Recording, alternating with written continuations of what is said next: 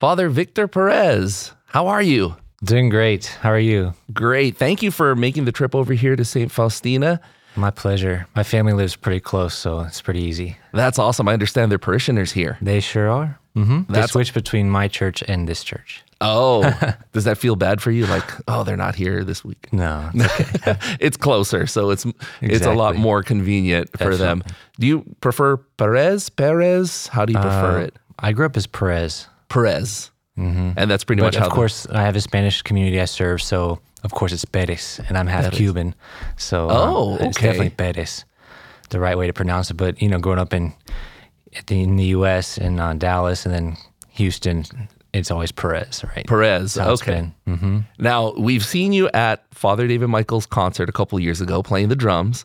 We've also seen you at the Priest versus Seminarian basketball game several years running, and now we have you on the show. Thank you. We had you for a short snippet before the basketball game. That's right. Now it's time for us to get to know you. You said you're half Cuban. Mm-hmm. Is that your father or your mother? My dad. Your dad, and then your mom?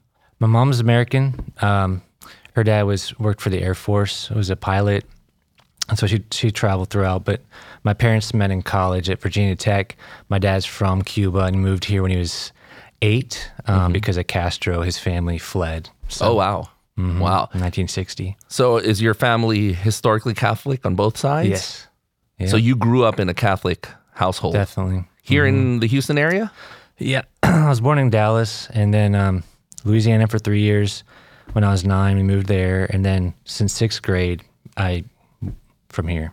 Yeah, which area of Houston? In Katy. So I'm from Katy. Went to Taylor High School, Memorial Parkway, junior high. So I was confirmed at Epiphany. Before that, I was an altar server at St. John Vianney. So that's awesome. Then St. Bartholomew. When I was in college, my parents started going there, and that's where I did my first mass. So that's like my home parish. So when you're talking home parish, that's St. Bart's? Yeah, that was the one on the poster for the seminarians. Did they feel bad at Epiphany? I had left Epiphany. I hadn't, since confirmation and then going to college, like I kind of lost touch, really. So not really.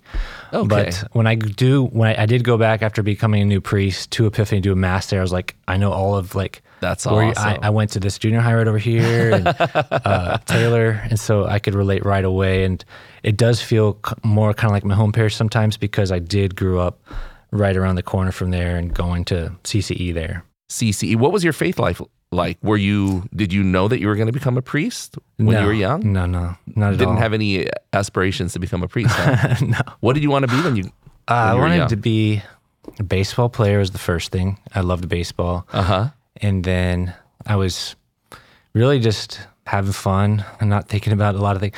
And then it wasn't until like college that I was thinking of business. But I went to UT because I was into drums, playing the drums.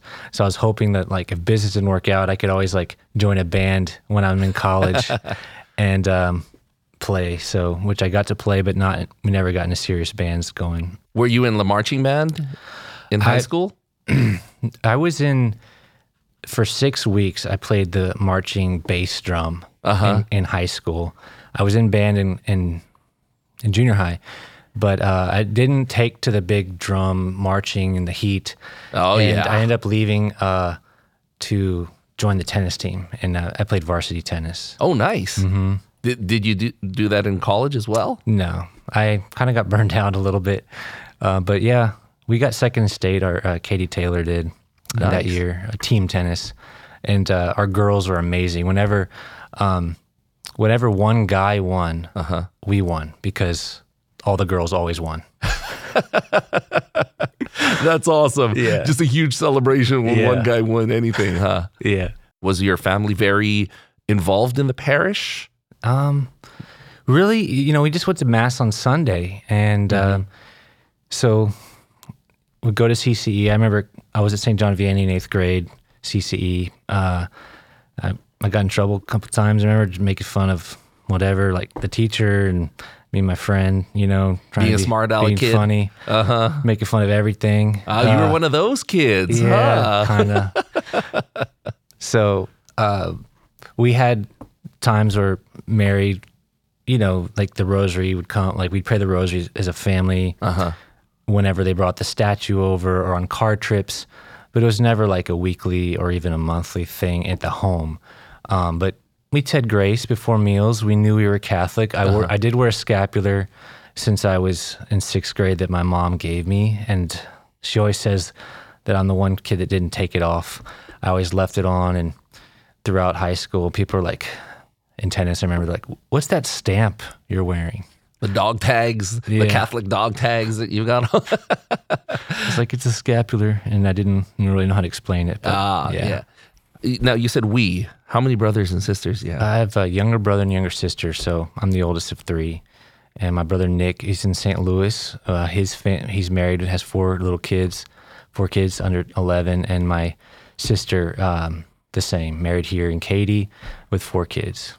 Now, did either one of them, like when you were growing up, did your parents say, oh, that one is more likely to join religious life, or was it you? They thought my brother would. Your brother.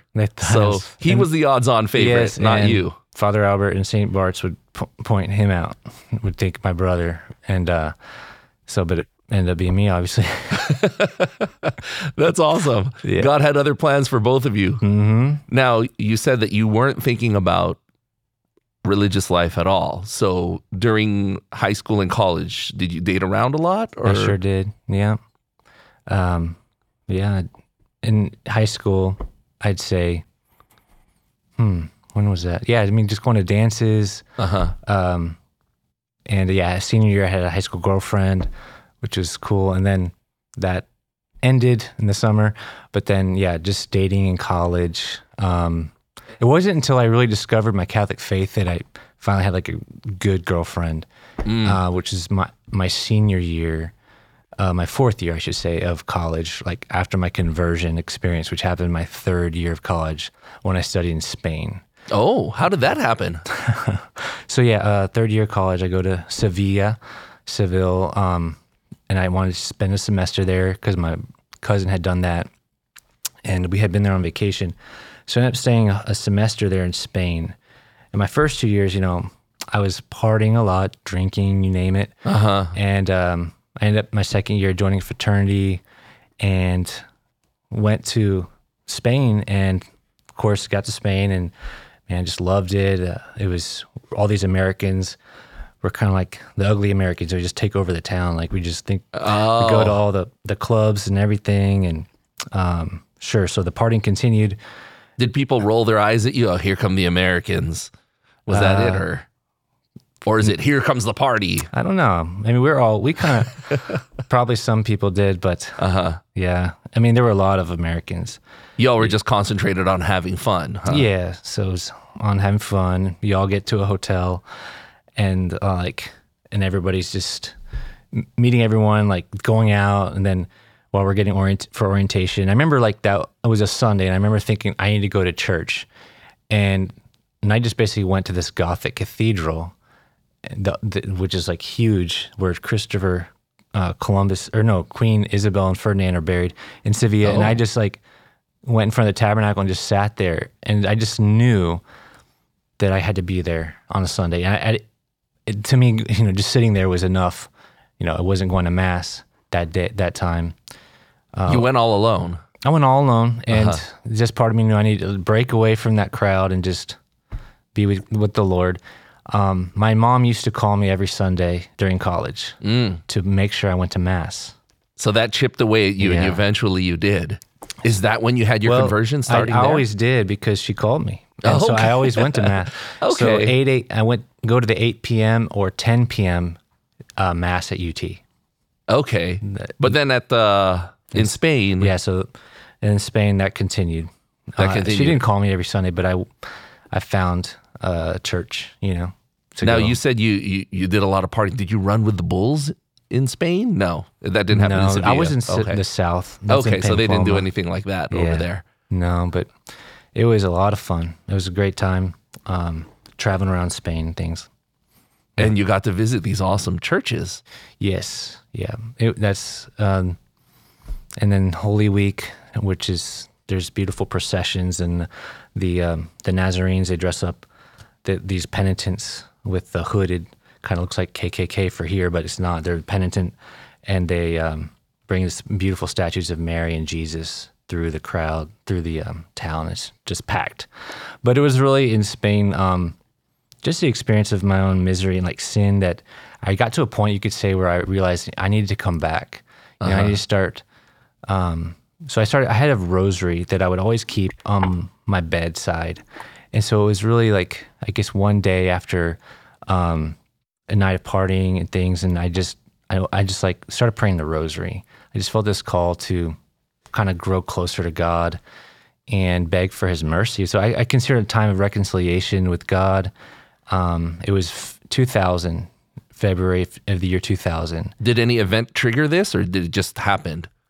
Sin, you know.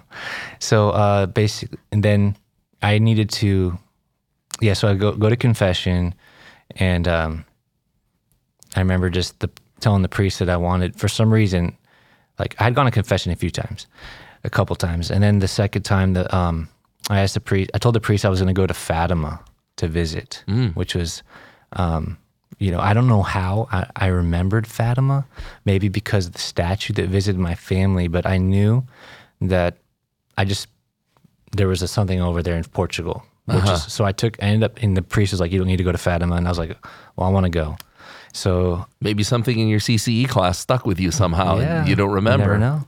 Yeah, they planted a seed there. Yeah. I ended up going to all these holy sites, the Jubilee year, and going to Fatima, getting off the bus. Everybody else gets off at Lisbon, and I'm the only one getting off at Fatima. And the doors open, it's just black on one side. It's like nighttime, and it's like an empty field. And then there's just like a little residencia hostel. So I go and eat there. I ask, where's the place to go in Spanish, and they're speaking Portuguese, and they tell me where to go. And I walk through these cobblestone streets to and then this huge plaza opens up, and this chapel, of glass and the light, and you see Mary's image there. And then these candles, I end up going and lighting a candle for my family, each of the members of my family, going in front of Our Lady and praying. And I went to bed that night in this like cool little residence hostel that was like all wood. And I remember how clean it felt. And I was like, this is like church. It feels like church. Like, wow. And I remember I was like, this is what I need. Like, there was this desire for order in my life. I was heavier than I am now. I was, beer belly, just kind of a slob, you could say. Not ordered. My life was not ordered. And so you weren't living a very healthy lifestyle. No, no. And so I think it's a funny story, but I'll tell it later. But when I first thought about being a priest, the first thing I asked was, when do we get to retire? So that which yeah. Well, the retirement benefits are very nice for priests, right. Right.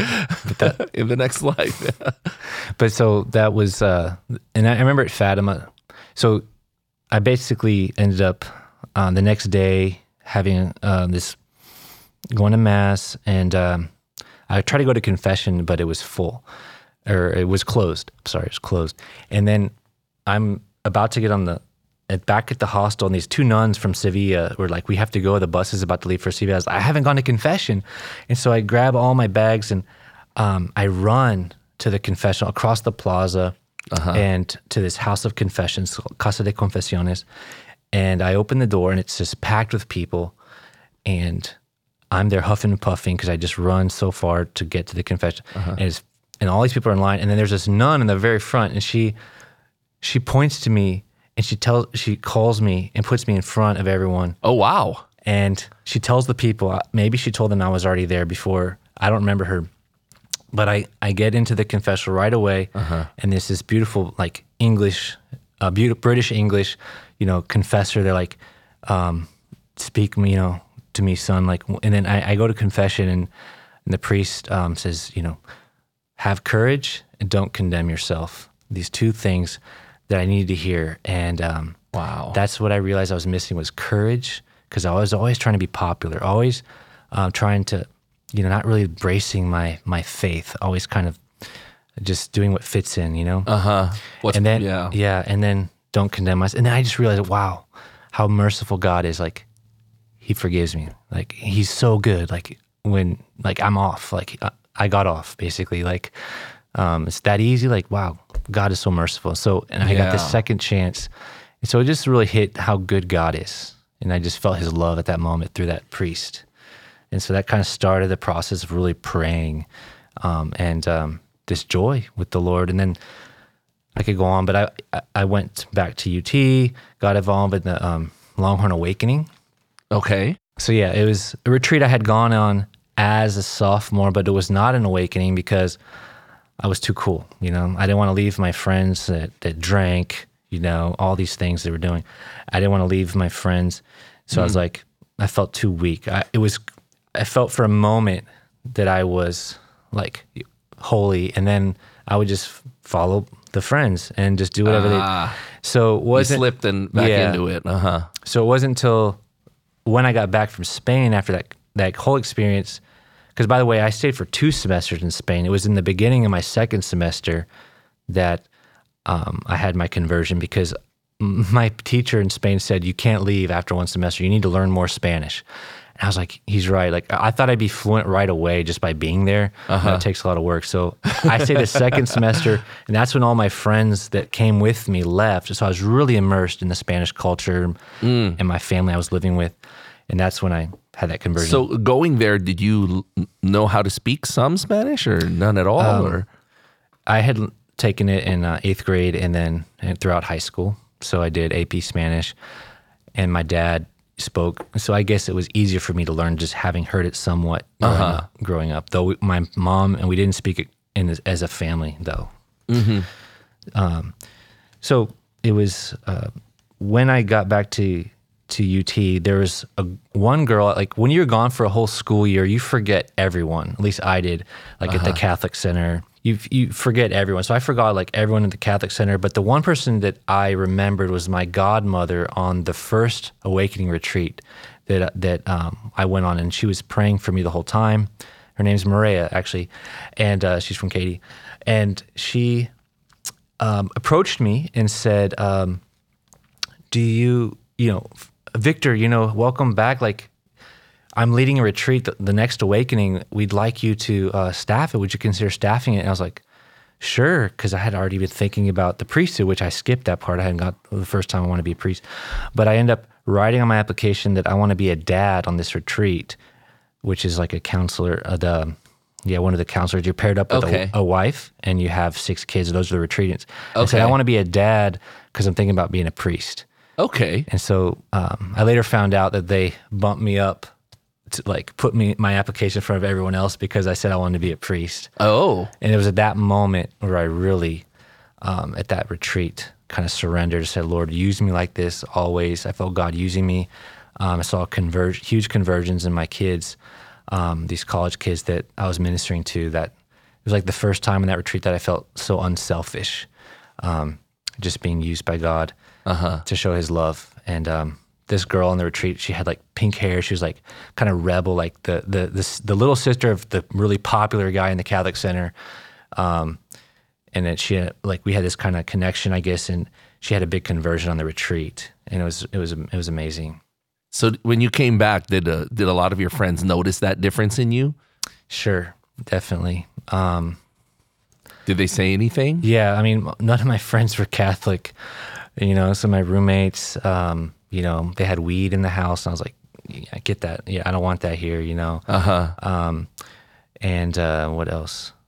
Yeah, I ended up leaving a year early to become a priest, to join the seminary. And they were like, you're making a big mistake, And this guy, roommate Chuck, he was just, you're making a real big mistake. And so, yeah, they made fun of me a little bit. Called me Father Victor. Oh, wow. That's funny. The first people to call you Father Victor were the ones who were making fun of you. Exactly. Wow. So you just had to just cut them off as friends, huh? Well, yeah, I mean, some of them we did on Facebook. Like, they would just, one of them was so anti-religion that, we just sort of lost touch, So I met with a few of them, after I was a seminarian, once, like lunch and things. Mm-hmm. But yeah, we definitely weren't as close of friends. We kind of lost touch a little bit, but I still pray for them. So. Wow. But of course you made new friends in the Catholic Center. Yes. And then eventually, and like I mentioned that I had that. So even though I was thinking about being a priest, but I'm gonna go back a little bit. When I was after Fatima, I ended up going to Lourdes. oh, Okay. really? And yes, so that was in May 13th, 2000, which is actually the day of Fatima. But I was in Lourdes and visited there, and I just really praying. I ended up going to take the baths, the springs that heal people. And then I had a priest bless my rosary in Spanish. He's a Spanish priest, and he said after he blessed my rosary, he's like, show me around Lourdes. And then all of a sudden I was looking at him and it just came out of me. I said, how do you become a priest? He's like, you want to be a priest? And I was like, yeah. I just couldn't believe that. I couldn't believe it. And when I said yeah, I like kind of laughed, and it felt so good. And then I was like, oh no, God heard me. As I go back to my hostel, I was like, oh no, God heard me. And so I just filed that back in my head.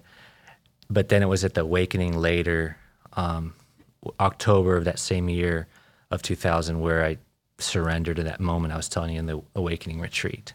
But that was the first moment when I vocalized it. Now, you said you left a year early to enter the seminary. Mm-hmm. What triggered you into to filing that application? Was it just something that made sense, or Yes. did you wrestle with it for a while? So the retreat that I told you where I was a dad and I surrendered, said, Lord, use me like this always. For me, that meant the priesthood. It was like it was always there. And the summer I had gotten back from Lourdes, I went to a Marian conference with my parents in San Antonio. I heard Father Benedict Groeschel speak, and I ended up seeing a advertisement for a religious order of priests there called the Legionaries of Christ. And with all these young men wearing cassocks, and I was attracted to it. So I wrote my name down. And this is now before this retreat, but after I had said I was thinking about being a priest in Lourdes in the summer. And so they had contacted me, and then I had asked about when do y'all retire, as I mentioned. But it wasn't, but it was after that moment of surrender in the retreat, where to me it was like, I'm going to call the Legionaries. I'm going to explore that. And that's what I did. So the Legionaries were the first thing, not diocesan priesthood. Yeah, so like that's really what had fallen in my lap was the Legionaries. So when I thought of to be a priest, that's what was like the next order of business, was to visit the Legion. And so even though when I went to visit the Legion, I remember going to confession there, and I mentioned my girlfriend, because on that awakening retreat, I met all these great Catholic people, and of course a great Catholic girl, and we were dating, but I was also thinking about being a priest. Oh wow, that's tough. Mm-hmm. And I was kind of oblivious to it. It was so embarrassing. I even went to like a party with her family, and I ended up saying that I was thinking about being a priest. It's just So you're dating a girl and thinking about being a priest. Yeah. So it was at that retreat that I kind of realized that I needed to, focus just on the priesthood and not be dating. And so, what did she say when you mentioned that you were thinking about becoming a priest? she was actually real supportive. Praise the Lord. And ended up kind of, she knew it was just. If this is God's will. Yeah, she knew it was the time that was for me and things like that. So just certain experiences that I knew. But you asked about what was the thing that made me want to apply. So I was still dating this girl, and then I was studying for finals, the statistics test at UT, at the Catholic Center. It was before we moved out of they had to move out of the one that they're in now to St. Austin's, and as they renovated the current one. And I remember it was an amazing night. I was studying, but I could not study because I was so focused on God. Like I kept visiting the tabernacle, like, God, you're here. Like, this is so awesome. And it was a statistics test in business, and I'm like, I don't not care about this stuff. Wow. And here I am, and I'm trying to study, but I'm going to the tabernacle saying God is here, and then all of a sudden it starts snowing on December 8th. It's like, I think it was Immaculate Conception or Our Lady of Guadalupe. And I ended up like staying up all night studying. Like I called the school. I was like, y'all got to cancel classes. Because it's like... Because it's snowing. Because it's snowing. But I ended up taking this test in statistics and just doing horrible on it. And later I'll find out I get a D, but I thought I failed it. I got an F. And so I go back to the Catholic Center and I sit in front of the tabernacle again. And all of a sudden I'm sitting there like, I put my arms up on the chairs, on the pews. I'm like, Lord, like, what am I supposed to do? And then this girl comes out of nowhere and she's like crying and she sits like 2 seats next to me and she starts opening up about, and I'd never seen her before, and she starts opening up to me about how homesick she is. Oh. And, you know, she lives in Kinsolving in the dorm. And I was like, I felt like I was hearing her confession. Oh. So at that moment, I was like, that's the sign. And I said, you know, to be a priest. This is what you want to do. Like, leave now. Because I had just failed this statistics class test. Because you didn't care about it. Yeah, I didn't care about it. And then all of a sudden I'm ministering to this person that God put there. And I kind of felt, and I was like, I felt like a priest. I remember thinking that. And so I knew that was a sign to go. God put her there. Yeah. As a message. Mm-hmm. Yeah. This is what you care about. This is what you want to do. So you sent that application. Now, was it to the Legionaries of Christ? Legionaries? Yes. So why aren't you with them now? What happened?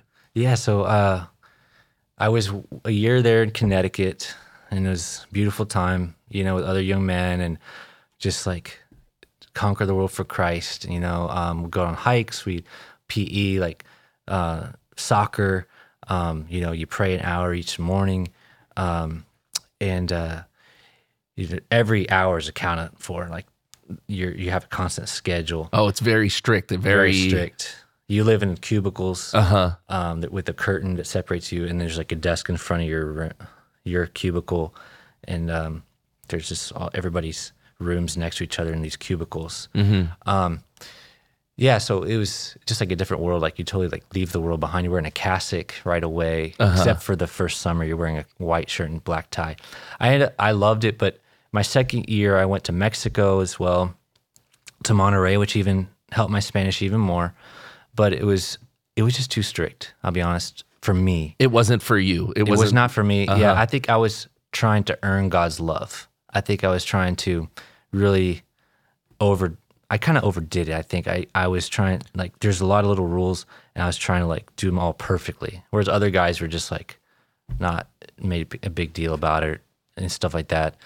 So just for me, it wasn't. I guess it wasn't a good fit, and so they kind of helped me see that too. And when I left Legion, I went to I got on the airplane, and this person took my ticket, and I heard the words "Gracias, Padre." Thank you, Father. And he could have said compadre, which is like a, hey, dude. But I heard padre, so I took it as a sign. Because I wasn't wearing a collar. I just had a white shirt on and black tie. And so... You think you maybe thought you were a priest because of the way you were carrying yourself, perhaps? Maybe. I don't know. But I got on the plane and I said, I'm going to call Bishop Fiorenza. And that's what I did. I still feel called to be a priest. And I called them and they received me. Bishop Fiorenza, because I had asked Bishop, before going to Legion, I checked in with Bishop Fiorenza, and he tried to talk me out of going to Legionaries, just like... He thought it wasn't for you. Yeah, and he said, come to the diocese, you know, your last name's Perez, that means son of Peter, Peter's diocesan. And I remember him saying that, and so... but you had to see it for yourself. Yeah, I had to see it for myself. Now, what did your family say when you were doing all of this? The very first time that you told them, you know, I'm gonna go to Legionaries. What did you? Okay, so I told my parents on the phone that I'm gonna go visit the Legionaries of Christ in Connecticut. Did it shock them? Yeah, they said, "What is that? Who are they?" And I was like, "They're order of priests." And they started crying on the phone. You know, my dad's like, "We had an idea," because they heard me. They got teary. They had heard of me traveling around to go into Fatima, Lourdes. They're telling Father Albert, the priest, and Katie at St. Bart. And so they kind of suspected. So once I told them, of course, they were excited. they were happy. And my dad says that God really prepared him for that. That maybe if I had said that 3 years earlier, he probably might not have been supportive. But might have been more of a shock for them, huh? But my parents had their own reawakening and growing in their faith, and reading apologetics and things like that, really awakening their faith, and going to adoration and praying the rosary. So. That's awesome. That's awesome. So did they say, "Oh, we knew it was you this time instead of your brother," or did they say anything to that effect? Yeah, I think with my brother wasn't ever that serious, but it was just that's kind of Father Albert would always say that. Just a joke in passing. Kind of a joke. Yeah. Like how Father Dad does this every once in a while. Yes. Yeah, to some of the young men. When I was ski trip with we were in Angel Fire, and this was around this period of time of me leaving. Or at the end of my UT Austin time, my parents were like, you should tell Nick and Caroline, tell your brother and sister. And so that night, I'm sleeping in one bed, my sister's sleeping in another bed, my brother's sleeping on the floor in between us. And I was like, hey guys, thinking about, it's dark, we're all laying down. I was like, hey guys, I'm thinking about being a priest. And my sister's like, oh, really? She's like, I always thought you were going to have a family. And I said, your family will be my family. And then, and so my sister later said she would love that. But my brother later tells my sister, don't worry, he's just going through a Godfather phase. Because I loved at the time I loved the movie The Godfather. So he thought that's why I wanted to be a priest. So he thought it wasn't going to stick. He thought you were going to eventually discern out. Yeah. I mean, I think once I went, he knew I was going to stick with it. But yeah, he just thought maybe it was a passing thought. Or maybe he was just saying that to be funny too. Yeah. Could be. Yeah. So when you went into the seminary, was it, this is it all the way straight 100%? Or were there times where you thought, I might discern out? It was pretty much 100% until good moments. Going to the diocesan seminary was a little culture shock, just different. It was right after the scandals, 2003, and the scandals were 2002 in Dallas. That's where I started. And so I had to learn a lot, and I started reading Theology of the Body, reading St. Therese, just more like this growing to trust more in God's love and His mercy. And I got to a point where I was just had this vision of me, like, I don't know, it's funny, this like vision of me like walking with a lady on the Riverwalk, like almost like it was my wife, on the Riverwalk in Austin, I don't know, or San Antonio. That's like just picturing myself like on vacation or something. And I remember this happened like while I was praying the Stations of the Cross. It was really weird because I would do that. But I remember just like at that moment I chose like, that I wanted to help Jesus carry his cross, And so kind of like where I realized I don't have to be a priest. So it was a big moment where I realized I could serve God in other ways. But it was kind of when I was doing the Stations of the Cross at that moment and thinking, having kind of that vision of me possibly having a wife, where I kind of chose, I feel like, the call to, help Jesus carry his cross and minister to his people as a priest. So I never had I wasn't all like going through it thinking I might leave. I think that there was somebody at a reception, wedding reception, my cousin, Tony's dad, and he said, he's like, you want to be a priest? Be a priest. He's like, go for it. And another priest had told me, he's like, whatever you see, keep going. And I feel like if we have to set our minds to it, and God will tell us that if it's not his will, and I always say that, Lord, open the doors. If this is not your will, close the door, So, because seminary is also preparation. It's not just discernment. You have to prepare to be a priest. So you don't want to be half in and half out. But that was kind of my thought about that. And speaking of the door being closed, did you have any friends, classmates that discerned out? And Yes. Did you have any difficulty with that? I did. Yeah, I'd try to talk to them and things like that. But I also come to realize that it's okay. Some people are not all that go to the seminary have to discern out, and that's God's will. A lot of guys left that were in the seminary ahead of me, like a year ahead of me. That was kind of hard, but it was a hard time, I think, also in the seminary, as I mentioned, when I was there. But it's gotten a lot better. I'm impressed, super impressed with the seminary now. And even the seminary in Dallas, many, even like when I was first ordained, just hugely improved. The guys were like number one at intramurals. Just really impressive, really impressive men at UD and here too. So yeah.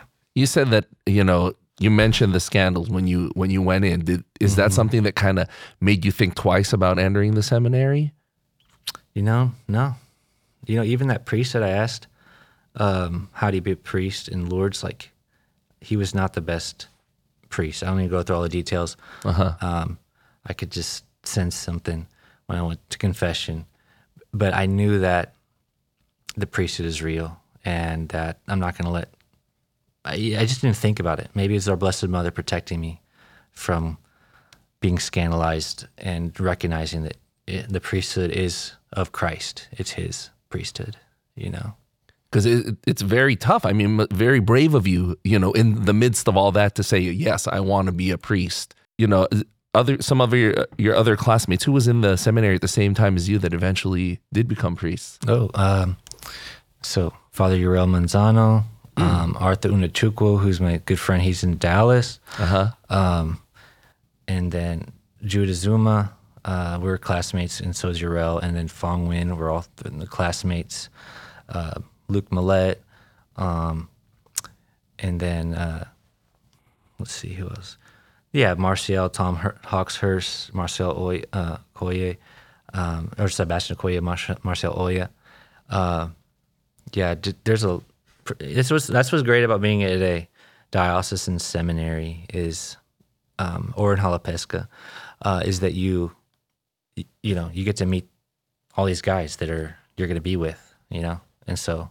But a lot of in my class, there are a lot of guys from Austin, other dioceses as well. So now, when you had some friends or classmates that discerned out, did it make you think twice? This guy's holier than me. Maybe I'm not cut out for this. Yeah, none of my there's one guy that did leave from that did really impact all of us. It was tough. And so that was kind of farther along. We were already finished our pastoral year. Oh, that far down, huh? Yeah. So I went to St. Paul's in Nassau Bay, where Father David Michael was an altar boy. Oh, wow. So you were there and he was an altar boy. Yeah, that's awesome. A seminarian. And his dad was the head of altar servers. That's awesome. Yeah, it was neat. So did you look at him and say, yeah, he's going to become a priest, or? No, I didn't actually. Really? You don't just look right away. Yeah, I think he was just a really good altar boy, and he was a good teen. Now, Father Dat said that he worried about Father David Michael when he was, when he was trying to recruit him for the seminary, and he was saying that there were a lot of girls around him. Was it that way when you were there? I think he had one girlfriend, and but like I said, he was probably 8th or 9th grade. So okay, so still really, pretty early. Yeah. What was that like being there in that parish the first time? Because this is your first time in that capacity of, as a seminarian, looking at the priesthood, being there, working there at the church. What was that experience like? That was a great experience. It was Hurricane Ike had just happened, and we ended up going cleaning houses. David Michael's with us. I have these old pictures. And so, yeah, it was just great to lead the youth, the Hispanic. That was my first really big getting involved in the Hispanic culture. The Hispanic masses. I would preach, which you're not supposed to. Or you'd give a talk. I give a talk, a reflection. Yes, a reflection, yeah. Yes. And so that was great experience at St. Paul's. I remember just like wanting to learn about this region of being at St. Paul's, like NASA, like Kobayashi, like all these, like the history of the area. Like I love that as a Dawson priest, you get immersed in wherever you're sent, and like the culture of that area. And just like I want to get to know the history of it, and just like really embrace it. That's cool. Now, going back into the seminary, let's talk about the seminary again. You said that there was a bit of a culture shock. Were you not prepared to be just around just guys and the whole structure of a seminary? So the culture shock I meant was switching from the legionaries to the diocese. Now, how it was just very different. Yes. So one was extremely uber strict. holy and strict, and all the real, but not. It wasn't like they were like over you, like yelling at you, or strict. No, it was just constant. The schedule. Yeah. But there was this real emphasis on charity, on love, on like, and everybody was so nice to everyone. And so it was really beautiful. So you get to the diocese, and at that point, you didn't feel that as much. So, yeah, that's all I'm going to say. Is it a lot younger guys? So they're a little immature, They were younger guys at the Legion, I'd say, because they'd have guys straight out of high school? Out of high school. Oh, okay. And I was one of the worldly candidates. From the world. It was kind of interesting because I'm from went to college and all that. And I remember one concern joining them was like, oh, do I have to play soccer? Do I have to because I was like so out of shape, but I actually did get in shape being there. It was preparing you for the pre-seminarian basketball game. That's what it was doing. Now, in the seminary here in Houston, a lot of our guests talk about pranks that happened in the seminary. Were any big pranks pulled while you were still in the seminary? Were you the target? Maybe, probably more of a target than no pranks. Yeah. Was it since other guests said that they were older, so they didn't want to have to do any of that? They were more concerned with their studies and becoming a priest. Which end were you on? Yeah, I was probably more. Just studying, prayerful. I mean, since you were older, going to the chapel. Yeah, I'd say so. We even had brought like a huge concert to the seminary when I was there, Shane and Shane. Oh, and yeah, it was pretty crazy, but it was some seminarians did that. Yeah, I mean. We'd play soccer against San Antonio in basketball, yeah. So it was a good experience, and going out, going to study. But I was more focused on just the studies. I can't think of any major pranks.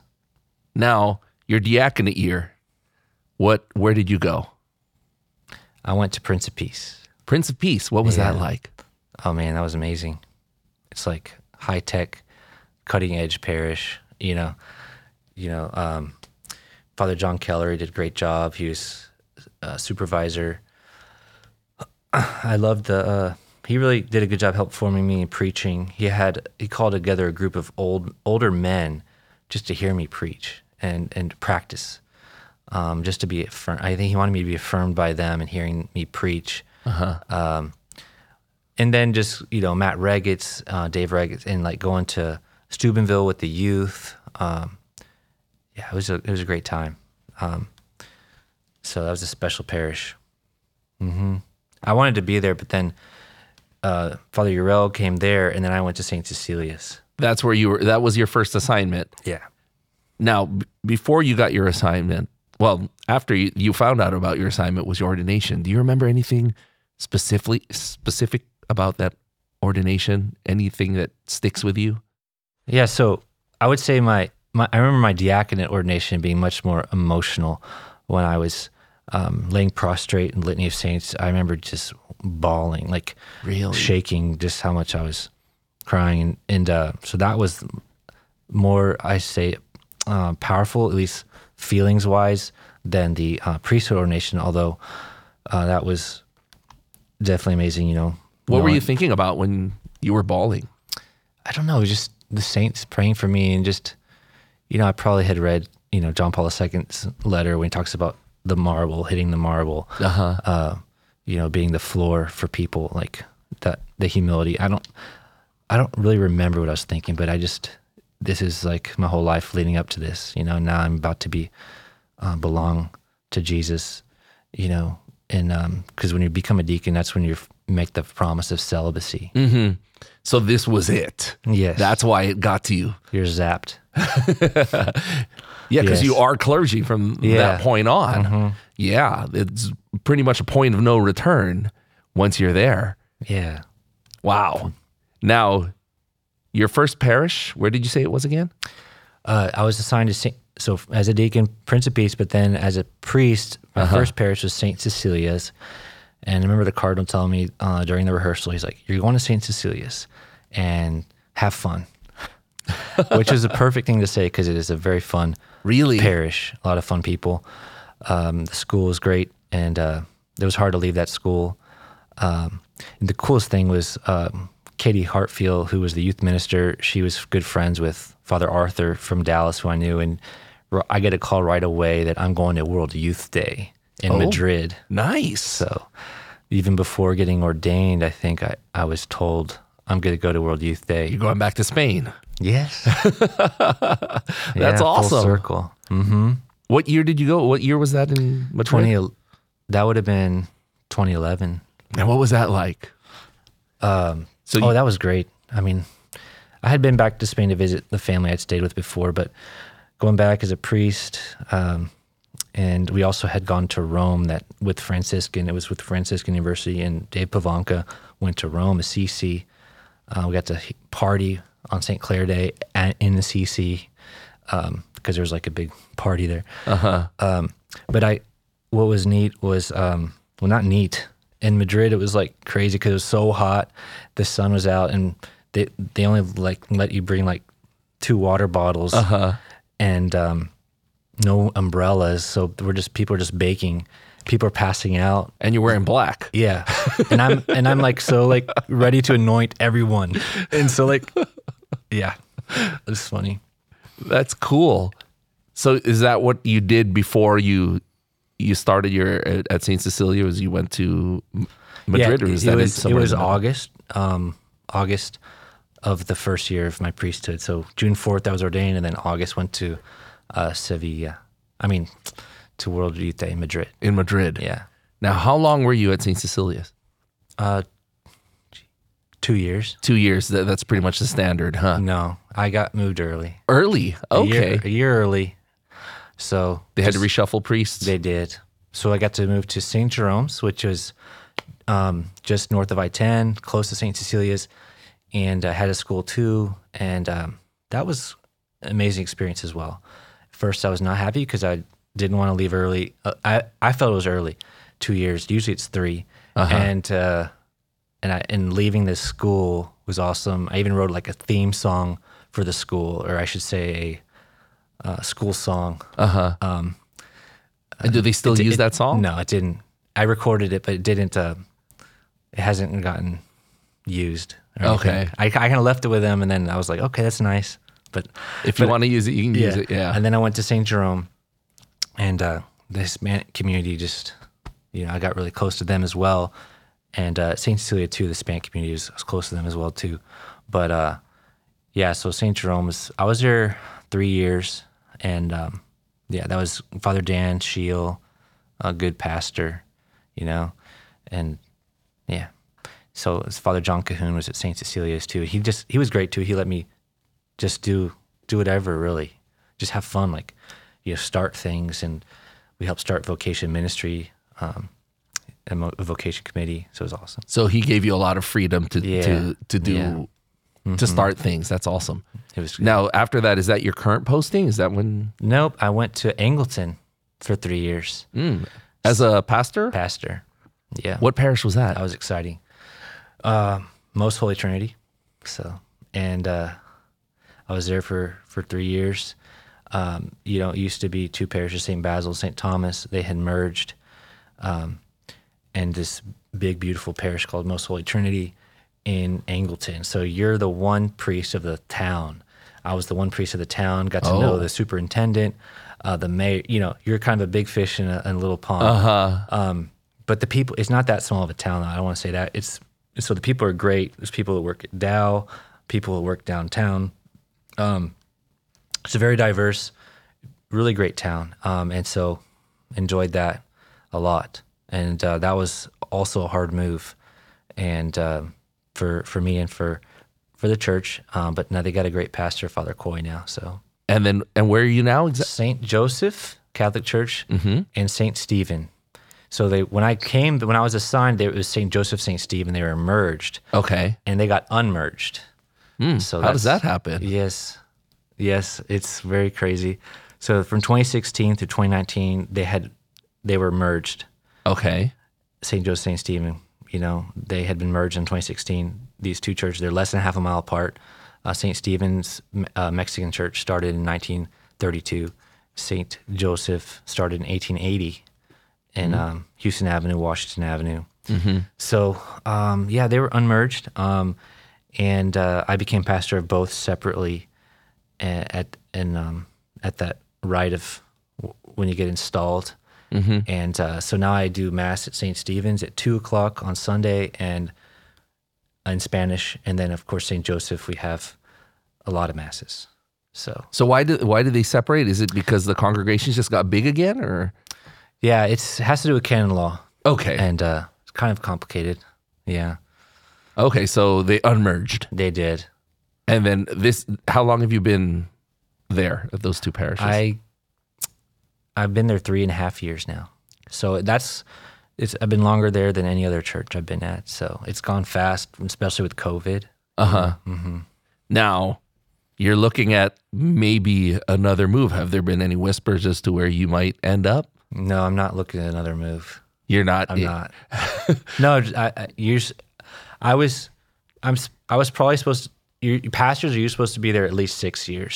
So for me to leave Angleton, it was a lot earlier. It was early. Oh, okay. So you've been moved early a lot, huh? Yes. Well, that was the most early one, but yeah, the one vicars, when you're an assistant, they can move you a lot easier. They shuffle you around easier. Yeah. So you're looking at being here for at least for the next 3 to 4 years. No, if not longer. So, you know, like Father Dat, he's been here, I forget how long, but a lot of times it's over 6 years as a pastor. And I think our cardinal likes people to be stable, the pastor to be moving too much. Yeah, it's more consistency. Yeah, but it's exciting too to see we have to remember that it's God's will and we have to follow God's plan. Yes, it's not just I want to be here. So that's what we make a vow of obedience, a promise of obedience, you know, to the cardinal, to the bishop and his successors. So, you know, I'm following, you know, so no matter how hard it might be. Yeah. But then you always seem to end up in a great situation. Yeah. God brings good out of everything. Now, you are one of the players with a basketball team. You were there from the beginning? Yeah, I actually was. I was on the first team. So I've been in 5 games, I think. Yeah, I'm kind of in the background. You know, I'm not the main player or anything, but you're a role player. I'm there. Yeah. I like being part of the team. I love the brotherhood. You know, Father Chris is on the team, who's here. Yes. He's really good. Father David Michael is really good. Joey White is playing. So yeah. He's back. Yes. TJ and I and Preston, I think we're like one of the first ones. Some of the original. How tall are you? I am 6'2". 6'2". Okay. That's a pretty good height for basketball. Have you always played basketball or no? No, it's always baseball. Tennis and baseball. Tennis, that's right. Tennis. I did play Little League basketball. I played Little League soccer. So, yeah. But the movement with tennis is very similar to basketball, so it's not too hard for you to adapt your skill set there. Not too bad. I did mention earlier the Concert for Life, Father David Michael. That must have been pretty tough filling in for, you know, Father Ryan. Yeah. Yeah, it was. We had David Michael and I have had played, as well before at like Priest Got Talent. These talent shows for priests that Regina Celli was doing. Okay. Yeah. So we had been playing before that, and kind of knew some of his songs. Mm-hmm. And then there was one concert where I played like 2 songs and Ryan played the rest. Yes, I remember that. For sure is, he was on my basketball team, got to know him. And, and then we both played the drums. So yeah, I mean, I call on the guy to pray for me. I ask him to pray sometimes. Like I see his picture, or just, but yeah, it was definitely an honor to play for him and his spot. But yeah, definitely tough as well. Yeah, and he's good. He's solid. He plays the. I kind of try to like overplay a little bit. Like look at me, everyone, like. And so he like matches the song like really well. Oh, yeah, that's cool. Mm-hmm. We thank you so much for coming in and telling your story. Oh yeah, and we thank you for for taking God's call. Thank you, and seeing His signs and for living the life. Oh, my pleasure. It's great talking to you, and I'm just blessed. I'm blessed that God's been so good to me, so merciful, and has called me to this, to serve Him. And I just pray that other people maybe listening to this maybe realize, yeah, God is calling you. What is He calling you to? Maybe priesthood, for a girl to be a sister, but just to serve Him.